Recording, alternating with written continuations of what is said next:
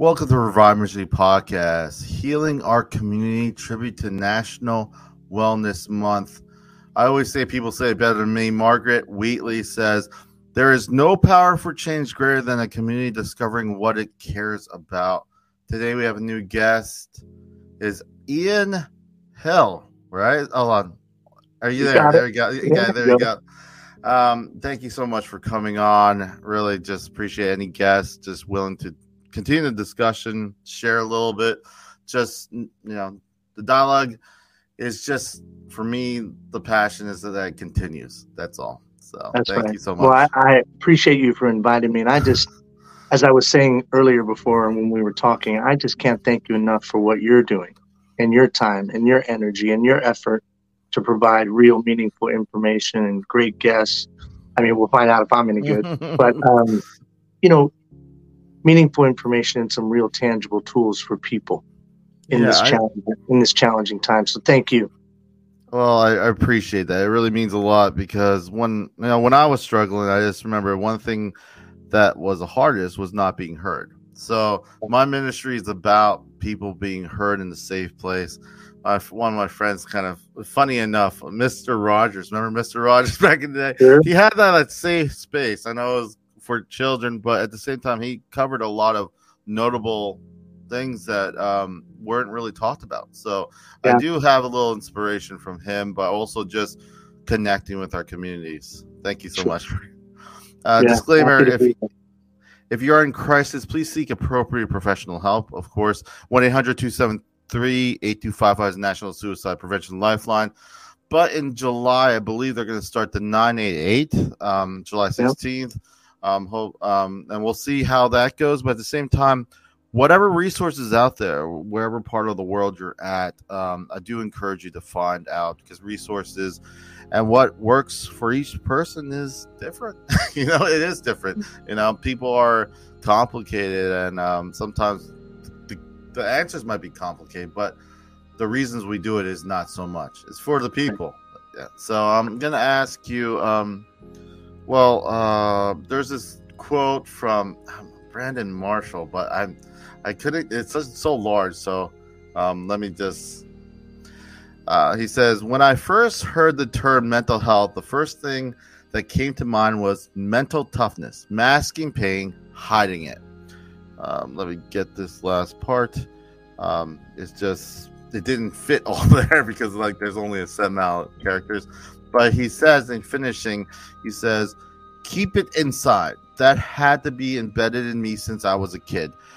Never show weakness, suck it up, play through it, live through it. Now I realize that mental health means the total opposite. This is Brandon Marshall who quoted this.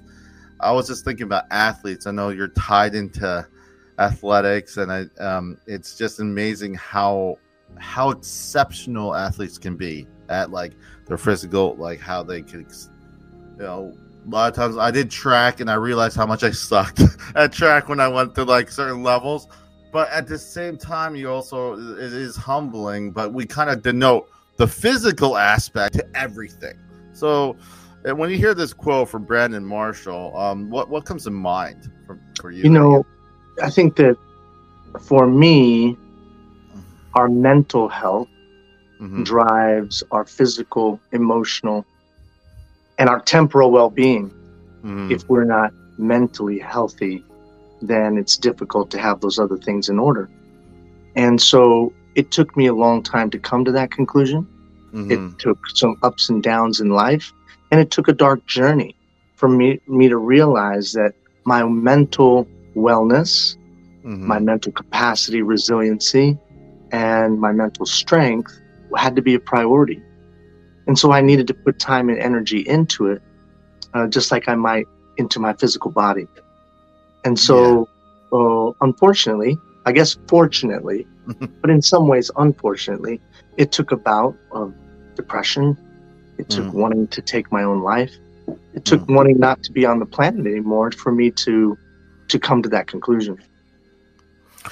Yeah. For me, I like that you said a lot of times we maybe, it's not to minimize the physical aspect. They're all tied together, but the mental side is so important. the mental health side. Asking yourself, why do you do what you do? Sometimes you may be in a physical, how you say, you're in a role. You're going to the gym every day.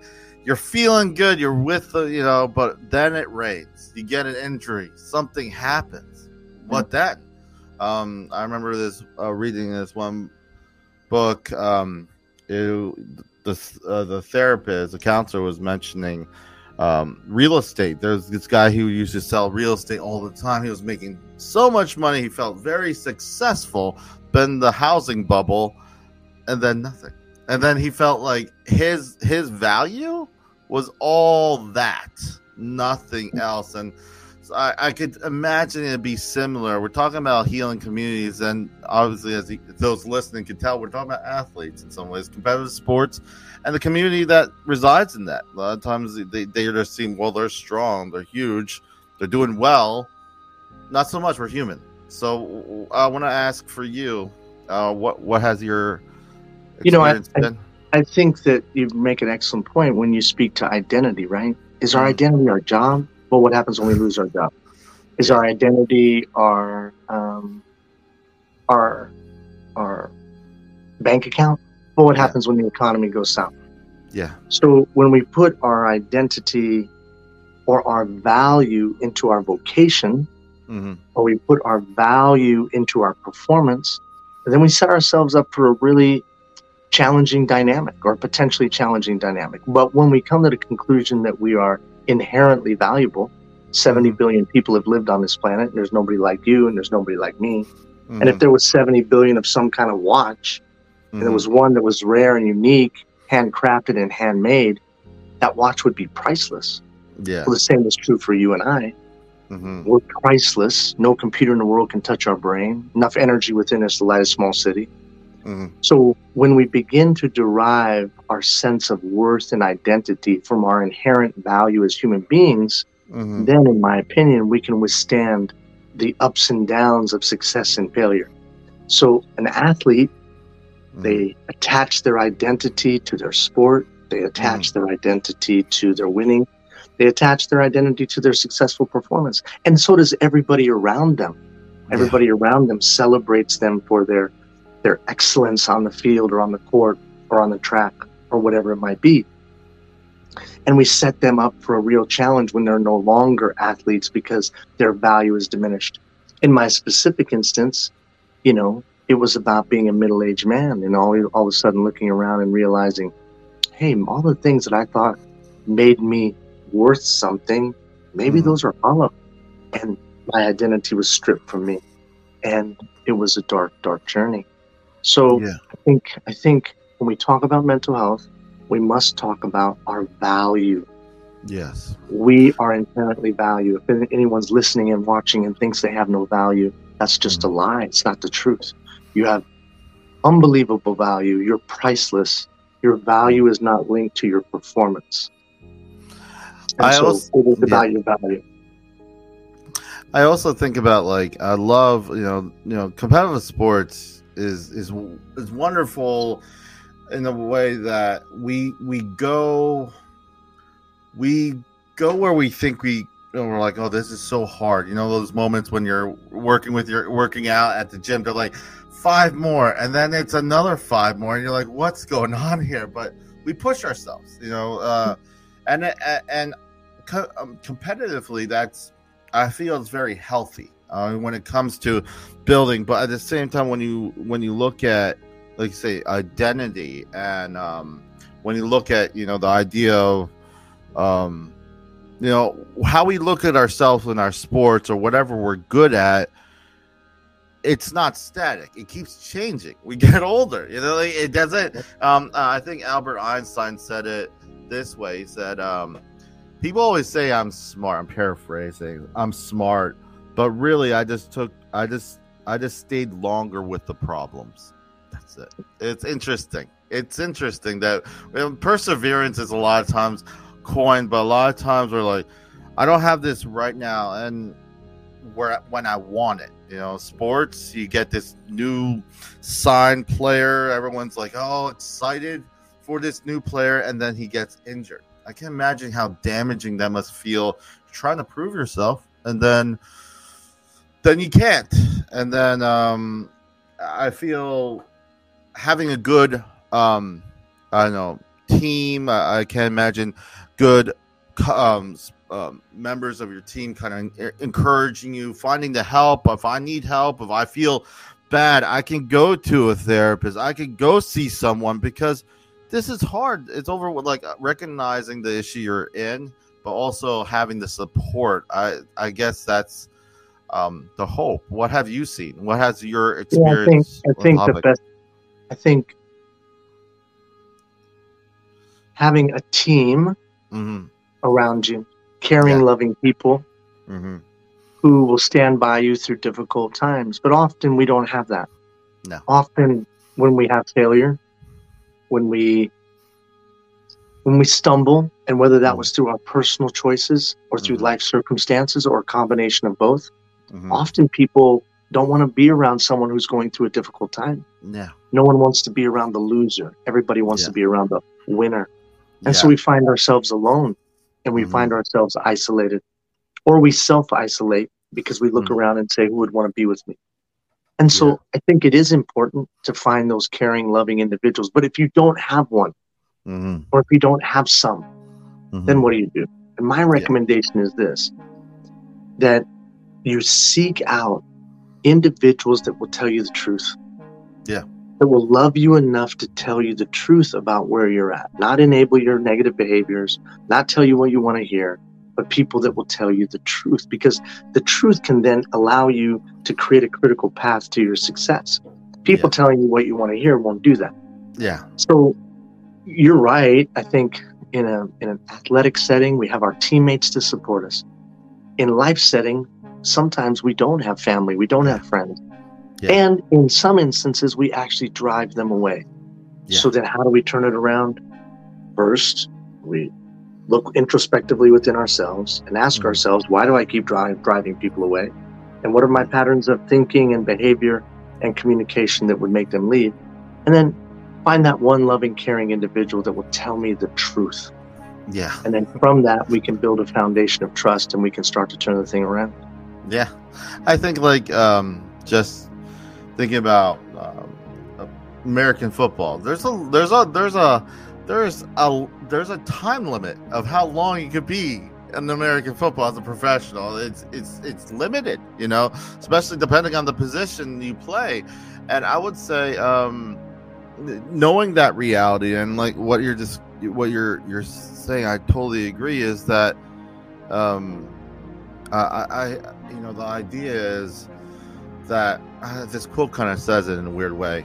Who is happier, man who braved through the storm and lived a storm of life and lived, or he who stayed securely on shore and merely existed? Sometimes we try to embalm or kind of make whatever wonderful moment in your sport career or whatever, and that's it. My happiest day is 10 years ago, and that's it. And I feel that can be problematic moving forward, because life is not static. We keep changing and we keep growing. And I feel go ahead. No, I was just going to say, I think Western society is the only society in the history of mankind that tried to create this mindset that all of a sudden we made it. Yeah. I hit the lottery, I made it. Yeah. I touched the pass, I made it. I had a YouTube video go viral, I made it. Yeah. I made it, and now I don't have to do anything ever again. There's no other society in the history of mankind that has that mindset. Instead, the mindset is that we're constantly growing, we're constantly evolving until the day that we die. Well, as soon as you reframe and say that life is a journey, that there is no point in time where you're going to wake up one day and it's going to be, I made it.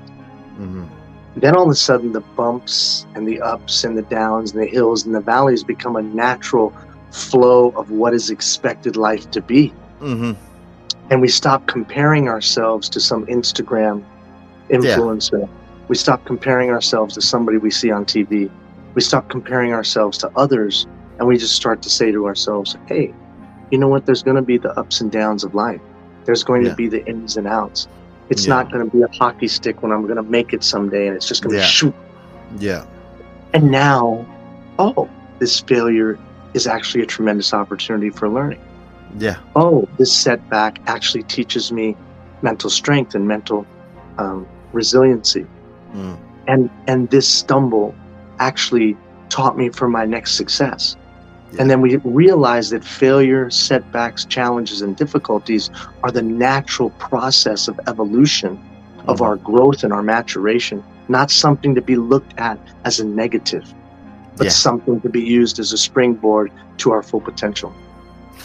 Yeah, and I'm totally with you when we think about the journey, when we're allowing ourselves time to reflect. It's funny, I say this a lot. I work in the mental health field, and one of the things I say to my clients is accountability is not a bad word if it's a safe place.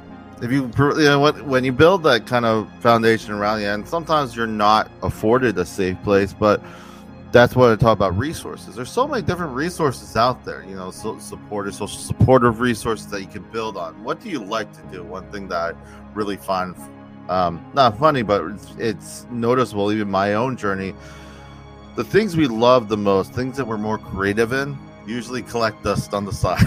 Our guitars, everything we used to play, because creativity kind of looks inward. It looks at yourself. You look at yourself, especially, and I feel that creative element can be cathartic.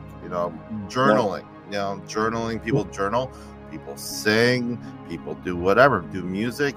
It is all, I feel, part of the recovery journey, whatever that may look like to the individual. I say this, value is a lot of times on value. We use the word value. We're like, oh, I value this thing, but we look outward, not inward. One thing that, how about valuing your time? How about saying to yourself, I need a little bit space. I need to set boundaries. Well, usually the people who have the biggest problem of you setting boundaries are the ones you should set boundaries from, because the fact of the matter is you want to surround yourself, and it's not always the case, but you set parameters where the people around you actually want you, may not understand. They probably will not understand what you're going through, but they want the best for you. They would like to see you succeed at the very least. The ones, and I feel it's not that they have it all figured out or even know what you're going through. It's just having that support, and understand support is different with different people, friendships, families. Is all kind of different culturally, context wise. I'm half Asian, half Korean, half Puerto Rican. It's confusing. You got to have a lot of cultural influences when it comes to that. I'm going to ask you, throwing it back to you. Let me see. Do you feel sports and mental health can work effectively together? And if so, how? I think sports can be a vehicle to develop resiliency. It can be a vehicle to develop mental strength. It can be a vehicle to create the intangible tools that we need to be successful. We also know that physical activity creates the release of really, really good chemicals in our brain. And we know physiologically that it's a very positive thing. But like anything else, when used inappropriately, it can be challenging, difficult, and it can be destructive. So I think that sport and mental health do go hand in hand. I mean, as you know, and your listeners may not, I'm attempting to be the oldest man to play NCAA Division I college football. And I'm doing that to bring light to the alarming suicide rate amongst middle-aged men, who are 70% more likely to commit suicide than any other segment of the population. Well, why college football? I'll be 58 years old when I play college football. Why? Because there is a coming together of our mental capacity, of the development of our resiliency and our mental capabilities, and our mental health and sport. It has been such since the beginning of time, since the Greeks. The reason the Greeks didn't invite create the Olympic Games as a part of a sport construct. They created it as a part of a social construct. Yeah, it was about religious activity as well. So you look at cultures throughout history, sport was a lot more than just about $1 billion contract. It was never about that, in fact. Yeah. So I do think that sport can be a contributor. The reason that I selected this world record, which will be my second, was because middle-aged men watch college football. Yeah. And what better way to engage middle-aged men than some crazy old guy trying to be a Division I, NCAA Division I long snapper. Mm-hmm. And, people can go and follow what they want. Go to seasontosavealife.org, and they can follow the journey, and they can get tools and resources there as well through our partner organizations and agencies. But we knew that sport would engage people, and we knew it would create a platform for the dialogue around mental wellness, the dialogue around, and destigmatize the conversation of specifically men's mental health. Yeah. And I feel that it's funny because people may be listening and they're like, well, there is a lot of, some of the training that some of these sports require. It's like a lot of resilience. But the thing is, that's just one avenue when you're physical, but people don't a lot of times, and that's where the destigmatization has, that mental health needs as much as attention or even more sometimes when it comes to kind of having that right balance. Because if I'm good at, let's say, I'm very resilient in one thing, doesn't always translate to mental health. And a lot of times this is kind of assumed because this person is amazing. Those marathon runners or anything like that. They may be like, wow, she has such determination. And in some ways, they're very, strong mentally, but at the same time, if there's a disconnect, if they don't feel appreciated, there's some injury or something, some setback, and mental health is not kind of put in the forefront, it can be a stumbling block moving forward in their journey. Well, I think that the first thing is that we've used this big term, this overarching term of mental health. Yeah. Are we talking trauma? Are we talking depression? Are we talking anxiety? Are we talking other invisible barriers? Are we talking that they are created through a chemical imbalance in your brain? Or are we saying that they were created through life circumstances that created certain patterns of behavior, thinking, and communication that no longer serve us well? So I think when we make a blanket statement, mental health, we get ourselves in trouble. Like any other malady in the world, when we say homelessness, well, there's a whole lot to homelessness. There's a whole lot to drug abuse. There's a whole lot to other challenges. But I think specifically when we're talking about middle-aged men, and you look at the contributing factors to the declining mental wellness of a middle-aged man. First, testosterone goes in the tank. Secondly, most of them don't eat well, which is a contributing factor to depression. Third, they're probably not in good shape, which just takes the testosterone thing and makes it worse, right? And then finally, they're probably many, I don't want to say probably, many come to a conclusion at middle age of, is this it? And then you add to that a little bit of drug, a little bit of alcohol, a little bit of gambling, a little bit of sex, a divorce here, a failed business there. And then next thing you know, a gentleman's in a rut. And then sometimes that rut grows to real depression. And unfortunately, because we haven't given space for the conversation, a man thinks he's got to pull himself out. But there's nothing to pull on because the testosterone he used to be able to pull on can't pull on that anymore. The things that he thought he was able to do when he was younger, he can't do those things anymore. And then all of a sudden, a man starts to question his capacity as a man. And so does everybody around them. And you create this incredible construct that leads to, tragically, men taking their lives every day. Think about this, and I know you know this. 23 veterans every day taking their lives in the United States of America. 132 people taking their lives every day in the United States of America. 3,287 people attempting suicide every day in the United States of America, and that's just reported. That doesn't include all of the people that don't report or don't end up at the hospital or don't end up here or there or where. So at the end of the day, when you take a step back at a 500-foot level, it would make sense that people are at the end of themselves. Yeah. And then you add a pandemic to it, and it just exasperates. Yeah. So what I say is this. Hey, if you're a man right now that's struggling and you're broken and you're hurting and you've got nowhere to turn to, one, if you're in crisis, do what was said at the beginning. That suicide prevention lifeline. If you didn't catch that phone number, you can go to seasontosavealife.org. It's literally in the middle of the website, big bold. Mm-hmm. If you're not in that level of crisis, but you're struggling and you're trying to just figure it out, like I was just trying to figure it out, go to seasontosavealife.org. Click resources. There's surveys you can take. There's explorations you can go through to kind of start to get a sense of where you're at.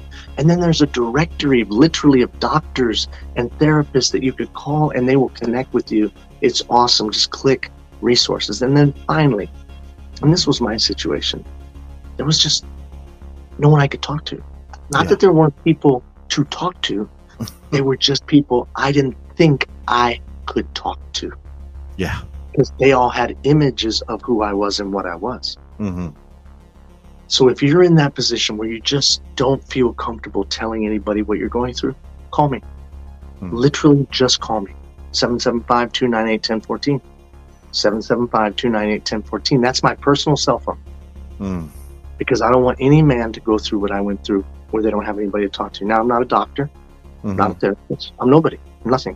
Just some crazy old man trying to play college football. But I'll listen. And I know a lot of doctors. And I know a lot of professionals, and we'll get you connected to somebody. Yeah. And ultimately, I'm not your best resource. Someone in your community is a better resource to me. But if I'm the first, if I need to walk with you for the first few steps on your journey, I got you, bro. I got you. I'll walk with you for a couple steps, and then we'll pass you off to someone who's more appropriately equipped and better positioned to support you. But if you need someone for that first 2 steps, I got you. That's wonderful. I want to also segue. My wife has this book. It's untranslatable words, it's in Chile. I'm not even gonna attempt it, but it's what you're saying. A silent acknowledgement or understanding between two people, or amongst middle-aged men who are both wishing or thinking the same thing. You kind of already beat me to the punch. You broke the silence. Sharing, what would you like to share in regards to mental health, and primarily about those who feel unheard, those who their body's changing, things are changing, things are not static. You may not be able to do the things you used to do back in high school or college, but that's okay. That is totally okay. And the thing is, when you have that moment of clarity and you start piecing, this Chinese proverbs like, how do you move a mountain? One stone at a time. One little stone. It's a proverb. It's like little by little. But during that journey, it's nice to have someone having that connection, having that resource. Well, a journey is always easier when we go on it together. Yeah. And if I came to your house and said, hey, we're going to go for a hike today. Yeah. And you knew we were going on it together, it would be a lot easier. Life is best lived shared. Life is I don't. Unfortunately, we've created a construct of isolation and independence. Yeah. And we celebrate rugged individualism. And I agree with that. I live out west, so I'm all for rugged individualism. But I think we were designed to